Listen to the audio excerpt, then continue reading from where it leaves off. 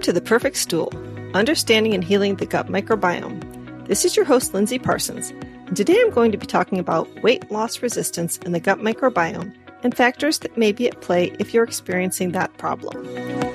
Before I start, I did want to comment on the fact that I am aware that I speak quickly, as a recent podcast review highlighted, so I wanted to make sure everyone knows that you can slow down podcasts using your podcast app. Like in Apple Podcasts, there's a little 1x in the left-hand corner. You can change to 0.75x to hear a podcast at 3/4 speed. And that I also put my podcast transcripts out in blog format as well, which you'll get a link to a week after I publish if you subscribe to my newsletter, which you can do at highdeserthealthcoaching.com. But I will try to slow down. And if you haven't yet followed or subscribed to the show, be sure to do so. If you'd like to get my free e-booklet, Finding Your Root Cause Through Stool and Organic Acids Testing, you can get that by signing up for my newsletter at highdeserthealthcoaching.com. And if you haven't yet done my quiz on which stool test would help you get to your root cause, you can find a link in the show notes and take that. Now on to the show. If you've been struggling with feeling comfortable in your body, weight gain, or weight loss resistance, and wondering if maybe your gut health or gut health issues might have something to do with it, beyond the obvious regarding diet, I wanted to address that today. But before I go into that, I should mention that before I focused in on gut health, I worked with clients on sustainable weight loss without dieting, because I think it's really important that any lifestyle changes you make be sustainable in the long term. I'm not in favor of, nor do I recommend, low-calorie diets, crash or fad diets, because severely restricting your food intake can disrupt normal bodily functions, doesn't promote sustainable long-term weight loss, and can result in muscle loss and a reduction in your basal metabolic rate, which plays a crucial role in calorie burning. And even worse, undereating often causes your body to store calories as fat. It is not recommended for individuals to consume fewer than 1,200 calories a day unless you're being supervised by a doctor. And I've often seen people on such low-calorie diets that started to lose weight only when they started eating more.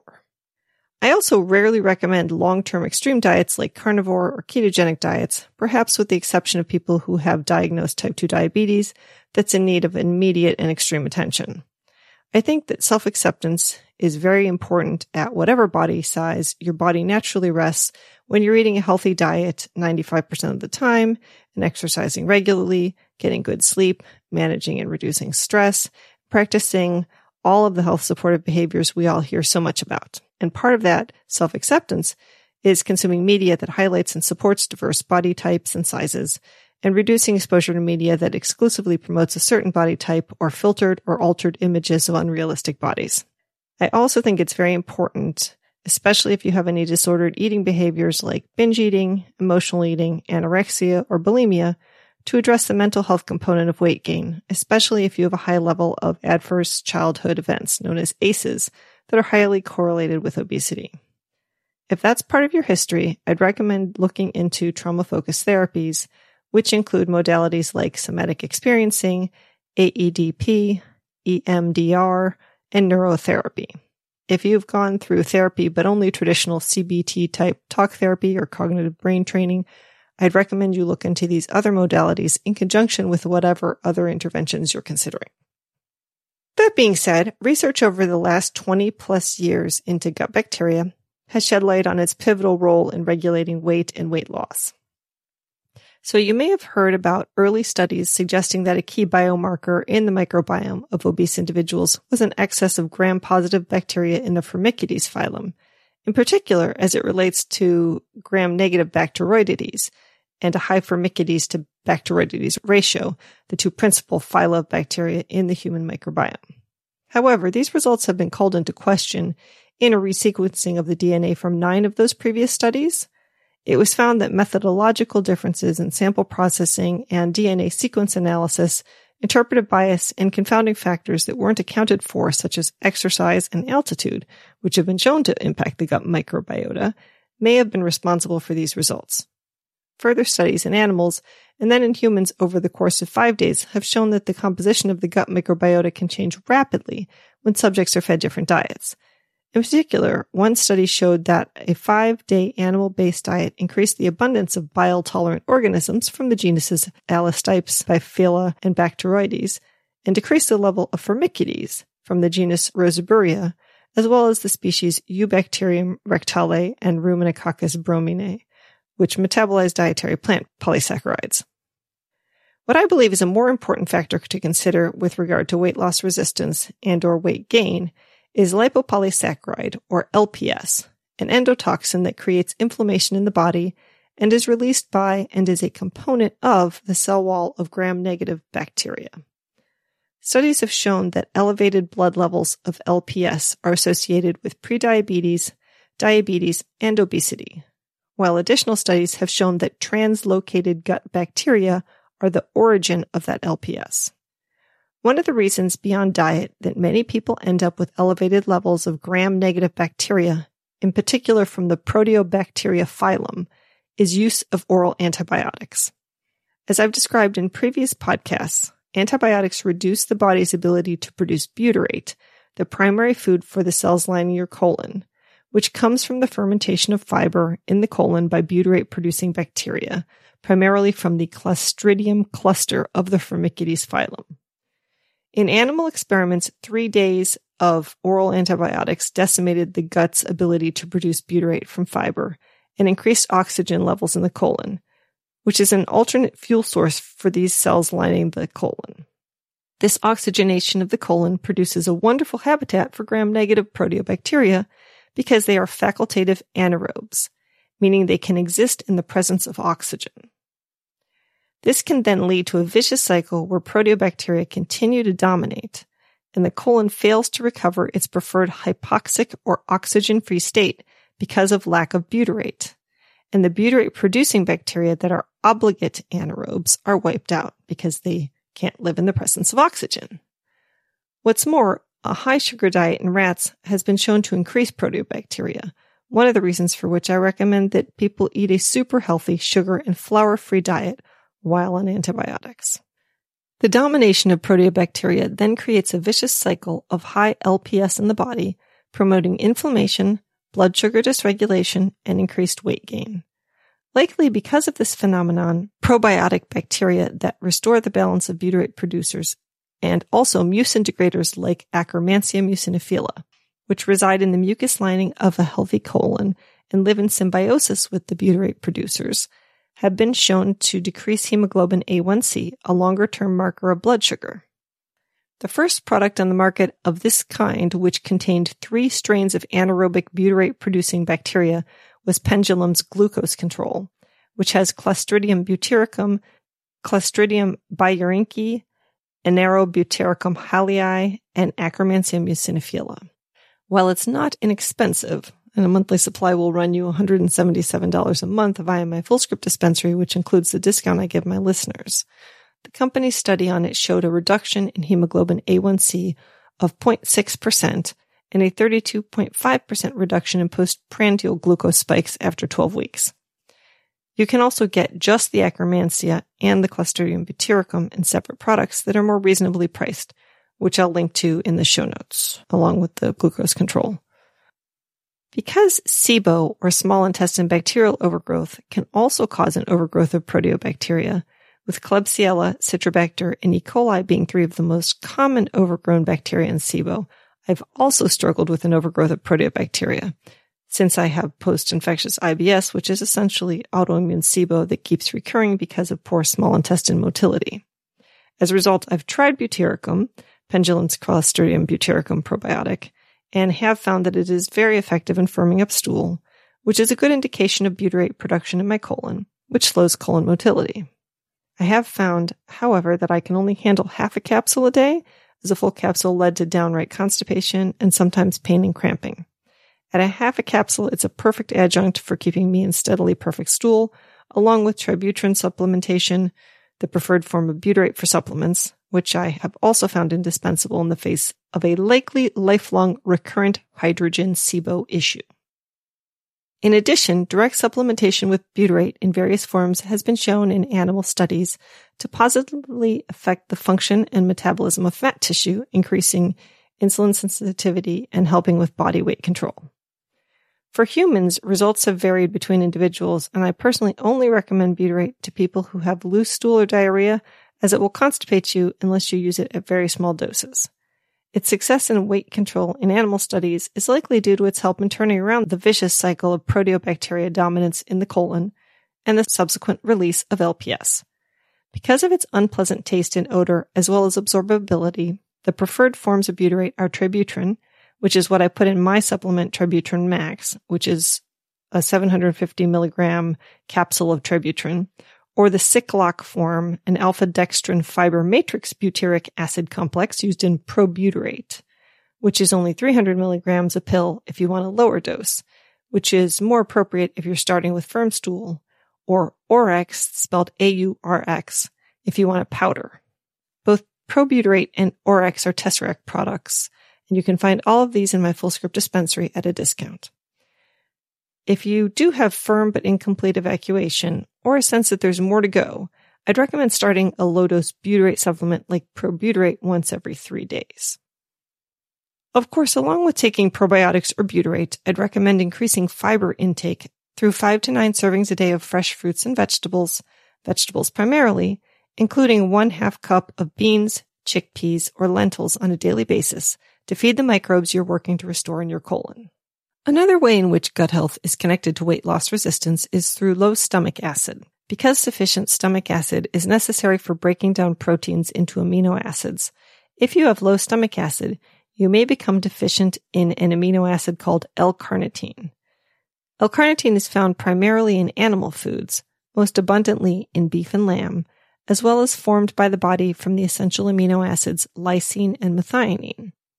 Because of this, I often find vegetarians and vegans are deficient in L-carnitine as well. L-carnitine is one of 2 molecules necessary for bringing fatty acids into the Krebs cycle for production of ATP or energy. The other is vitamin B2 or riboflavin. While researching for the podcast, I also happened upon a study that showed that riboflavin supplementation at doses of 50 milligrams or 100 milligrams a day also increased butyrate production in the colon, coincidentally. So if you're struggling with weight loss resistance coupled with low energy, which happens when your fats are being stored and not converted into ATP, and you don't have a blood sugar dysregulation issue indicated by high fasting glucose or high hemoglobin A1C, you may want to check your fatty acid metabolism through an organic acids test and or try supplementing with L-carnitine or acetyl L-carnitine to see if it will spark some weight loss. Typical doses are in the range of 3,000 milligrams a day for L-carnitine when there is a deficiency, some of which can be taken in the form of acetyl L-carnitine if you're also struggling with brain fog or poor memory or other signs of low energy in your brain. And a B complex is often also helpful, so a good quality B complex with appropriate amounts and forms of the various B vitamins is the best choice if you're trying to cover all your bases with fatty acid metabolism. You will be wanting to get at least 50 milligrams of B2 if you have an identified deficiency. And then on top of that, if you do eat animal protein, you could also start a trial of betaine HCl or supplementary stomach acid while you're eating animal protein to see if it will help you to digest it better. The usual way is by taking 1 pill with meals with animal protein for a couple days, then moving to 2 pills per meal and up to 5 per meal until you feel reflux, warmth, or burning in your chest. Then you'll want to back down to the previous dose. Then you should start looking at causes for low stomach acid. First, maybe your sodium intake is too low. Salt or sodium chloride is one component of stomach acid. If you eat no processed foods and salt lightly, you're likely falling short of the Goldilocks level of sodium, which is between something like 500 and 2,300 milligrams a day, although some sources recommend keeping it under 1,500 milligrams a day. And of course, it's better to choose a high-quality salt like Himalayan pink salt or Redmond real salt, or one of those good quality salts that have trace minerals rather than just regular store-bought salt. If you have any signs of gastritis or inflammation of the lining of the stomach, like gnawing, aching, or burning pain in your stomach, and note that's different from reflux in your esophagus, which can be from low stomach acid, or nausea, vomiting, a feeling of fullness in your upper abdomen after eating, trouble with acidic foods, or a known history of H. pylori or ulcers, this can also be at the root of low stomach acid. Healing H. pylori or addressing gastritis first may be necessary, as you don't want to add betaine HCl or digestive enzymes for that matter to a stomach that's already inflamed. You can learn more about that in episode 34 called Upper Digestive Issues. Next, candida overgrowth in the gut can also be related to weight gain and weight loss resistance, causing sugar cravings and hormonal imbalances. This can come about from overuse of antibiotics, as well as a diet high in sugar and simple carbohydrates. If you have a history of heavy antibiotic use, have a white or yellowish coating on your tongue, crave carbs and sugar, have a history of yeast infections, are usually cold, have fungus in your toenails, or have brain fog, these are some of the key symptoms pointing to a possible systemic candida infection. While candida is a normal resident of your gut, an overgrowth of this yeast can lead to systemic candidiasis, where it forms hyphae or tails that poke out holes in between cells lining the intestines, giving it entry into the bloodstream. The only reliable way I've found to assess candida in the gut is through an organic acids test. The D-arabinitol marker on the organics, metabolomics, or Nutraval tests by Genova is the most studied marker of candida. But I've also had good results with the Mosaic, formerly known as Great Plains Organic Acids Test, which has a marker called arabinose. You can get some sense of how systemic and entrenched the candida infection is by how high your level is on these markers. The reference range on arabinose tops out at 29, and for D-arabinitol, it tops out at 36. And I've seen clients with results in the 300s, just to give you some sense of how high it can go, although I consider anything in the yellow or red on the organics or above the reference range on the Mosaic oat to be treatment worthy. To combat candida overgrowth and facilitate weight loss, antifungal herbs and fatty acids are usually needed, often for as long as 8 months in more severe cases, along with binders like GI Detox to catch die-off at first and prevent severe Herxheimer reactions, which is when you feel like you have the flu as you start killing off bacteria and candida with antimicrobials. And then often I'll add in a biofilm disruptor into the protocol, often in the second round of antimicrobials. And note that I will typically change antimicrobials for each 2-month round in order to prevent any resistance to the products. For a lighter case of candida that's less symptomatic, serum bovine immunoglobulins might be sufficient to reduce levels. After treating candida, you can restore the gut lining by supplying essential building blocks for mucosal lining repair, like glutamine and herbs like DGL, marshmallow root, aloe vera, and slippery elm, and nutrients like zinc L-carnosine. I usually add the probiotic S. boulardii as well for candida, as it inhibits candida's adhesion, morphological transition, and virulence. Along with that, I recommend a diet free of added sugar, refined grains, dairy, gluten, yeast, white potatoes, and for 2 weeks, fruit, after which time all fruit but bananas are okay. I prefer people follow this diet while on antimicrobials for as long as they can, knowing that realistically, if it will take 8 months of antimicrobials, they may not be able to persist the whole time on such a strict diet.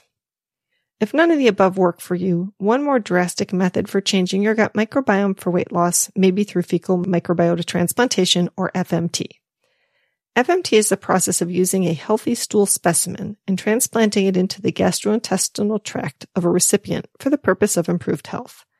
This counteracts the dominance of pathogenic bacteria in the intestines, ideally creating permanent changes to the microbiome. FMT from a healthy donor has demonstrated a remarkable 90% success rate in curing the antibiotic-resistant bacterial infection Clostridium difficile, or C. diff, which is a prevalent infection that occurs in hospitals in the United States, affecting over 500,000 Americans annually and causing 14,000 deaths a year. The transplantation of stool from a healthy donor introduces protective bacteria, overwhelming pathogenic bacteria, and offering a potential cure for illnesses originating from an unhealthy gut microbiome, like C. diff. Regarding weight loss, I do have to say that results are mixed and more research is needed to fully understand the relationship between FMT and weight loss. In one study involving 41 patients undergoing bariatric surgery in Finland, researchers investigated the effectiveness of FMT for weight loss. The findings from the clinical trial suggest that FMT did not demonstrate significant benefits for weight loss in patients undergoing bariatric surgery, although it's known that bariatric surgery alone changes the microbiome. In this particular study, there were no substantial differences in weight loss outcomes between patients who received FMT from a lean donor and those who received an autologous placebo, meaning they had their own stool put back in. While this study did not find evidence supporting the efficacy of FMT in enhancing weight loss in the context of bariatric surgery, it's important to note that the research in this field is ongoing and results may vary across studies. Other studies have shown more promising results. For example, one such study investigated the impact of FMT on weight loss in patients with obesity, considering clinical and microbial factors. The researchers compared mixed donor, non-intensive FMT with single donor intensive FMT. Results indicated that 13.2% of patients in the mixed donor group achieved a weight loss of at least 10%, whereas no patients in the individual donor group reached this threshold. Despite engraftment in all patients, there were no sustained differences between the two groups, suggesting that intensive individual donor FMT did not induce lasting weight loss or microbiome changes compared to non-intensive multi-donor FMT. Notably, mixed donor FMT led to a durable increase in the abundance and diversity of butyrate-producing bacteria, once again pointing at butyrate as a key player in the question of obesity and the microbiome. The study also identified associations between weight loss and specific microbial changes.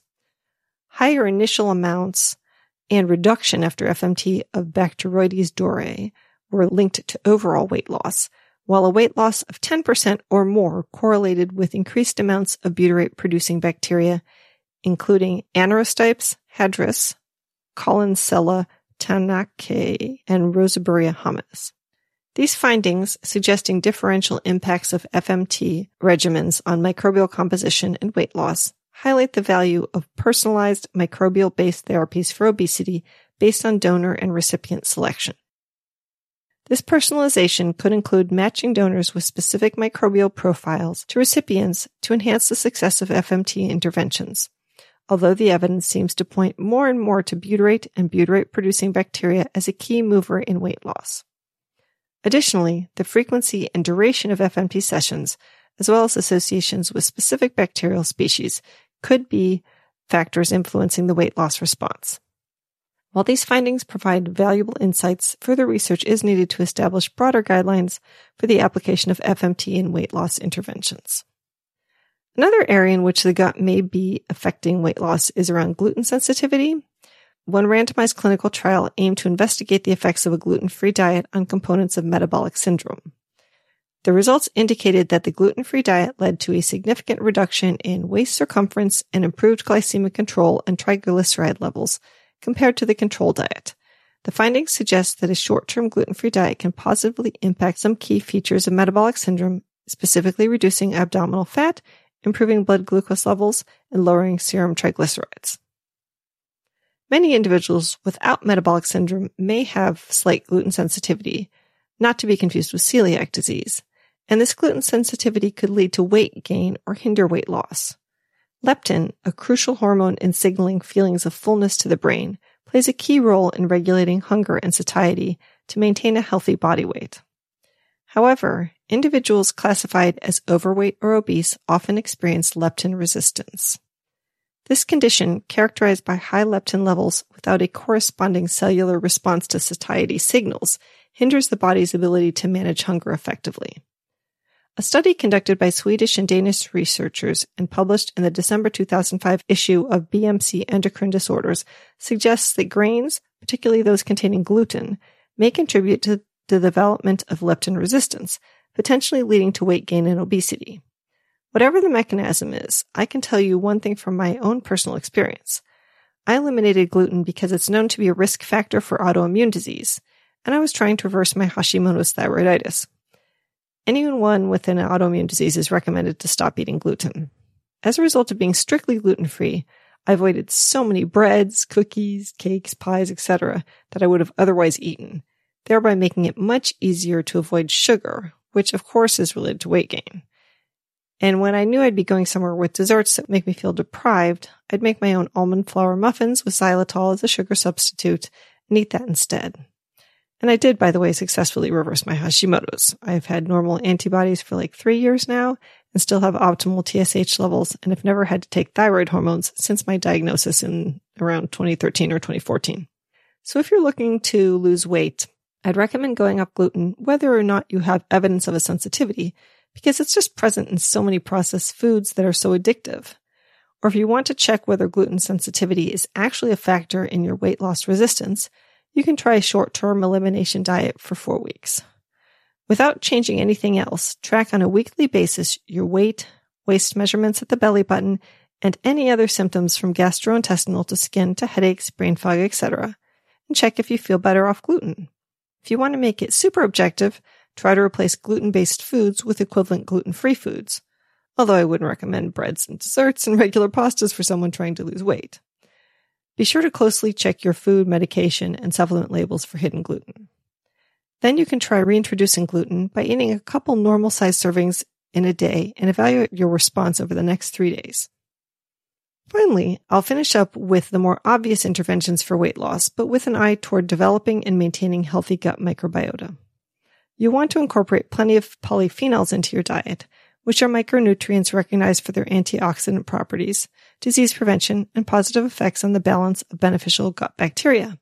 They are found in colorful fruits and vegetables, or products like polyprebiotic powder by Pure Encapsulations.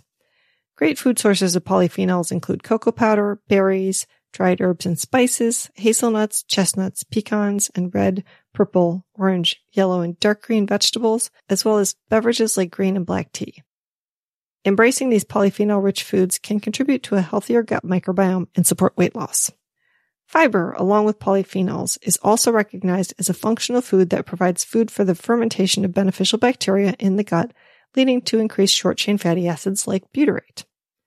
Found in undigestible carbohydrates from fruits, vegetables, beans, legumes, and nuts, fiber serves as an excellent nourishment source for beneficial bacteria. Gut health is extremely influenced by fiber, evident in the distinctive gut microbiota of individuals consuming animal-based diets versus those favoring plant-based diets. High intake of meat, eggs, and cheeses with low fiber content results in an abnormal gut microbiome characterized by reduced fermentation.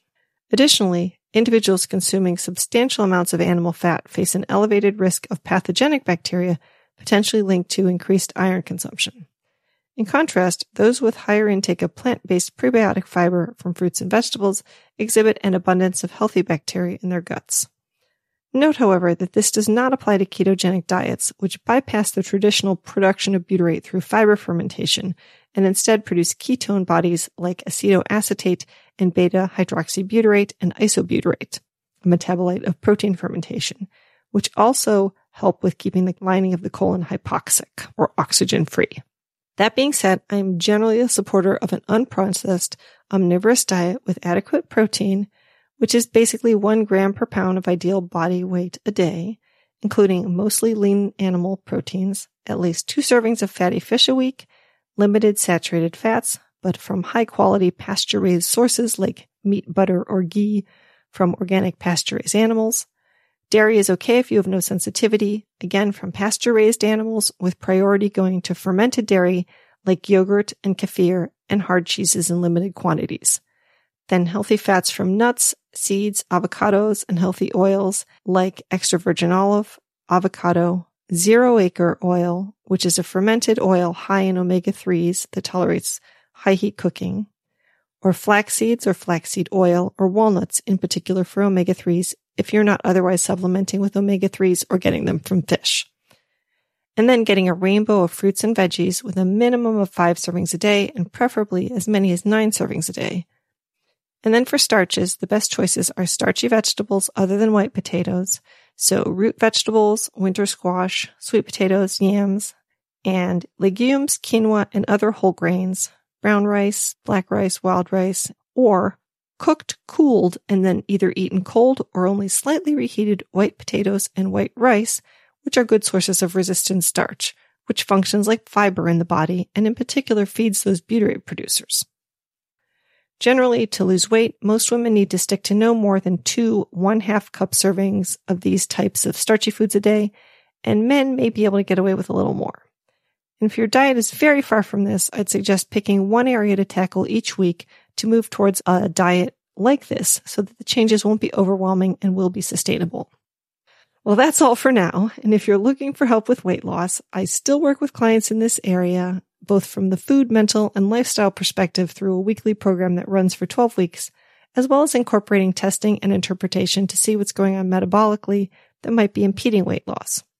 If you're struggling with bloating, gas, burping, nausea, constipation, diarrhea, soft stool, acid reflux, IBS, IBD, SIBO, candida overgrowth, gastritis, H. pylori, fatigue, or migraines, and want to get to the bottom of it, that's what I help my clients with.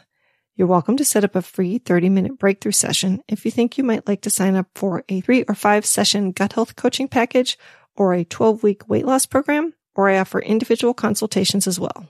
You can find links for those in the show notes.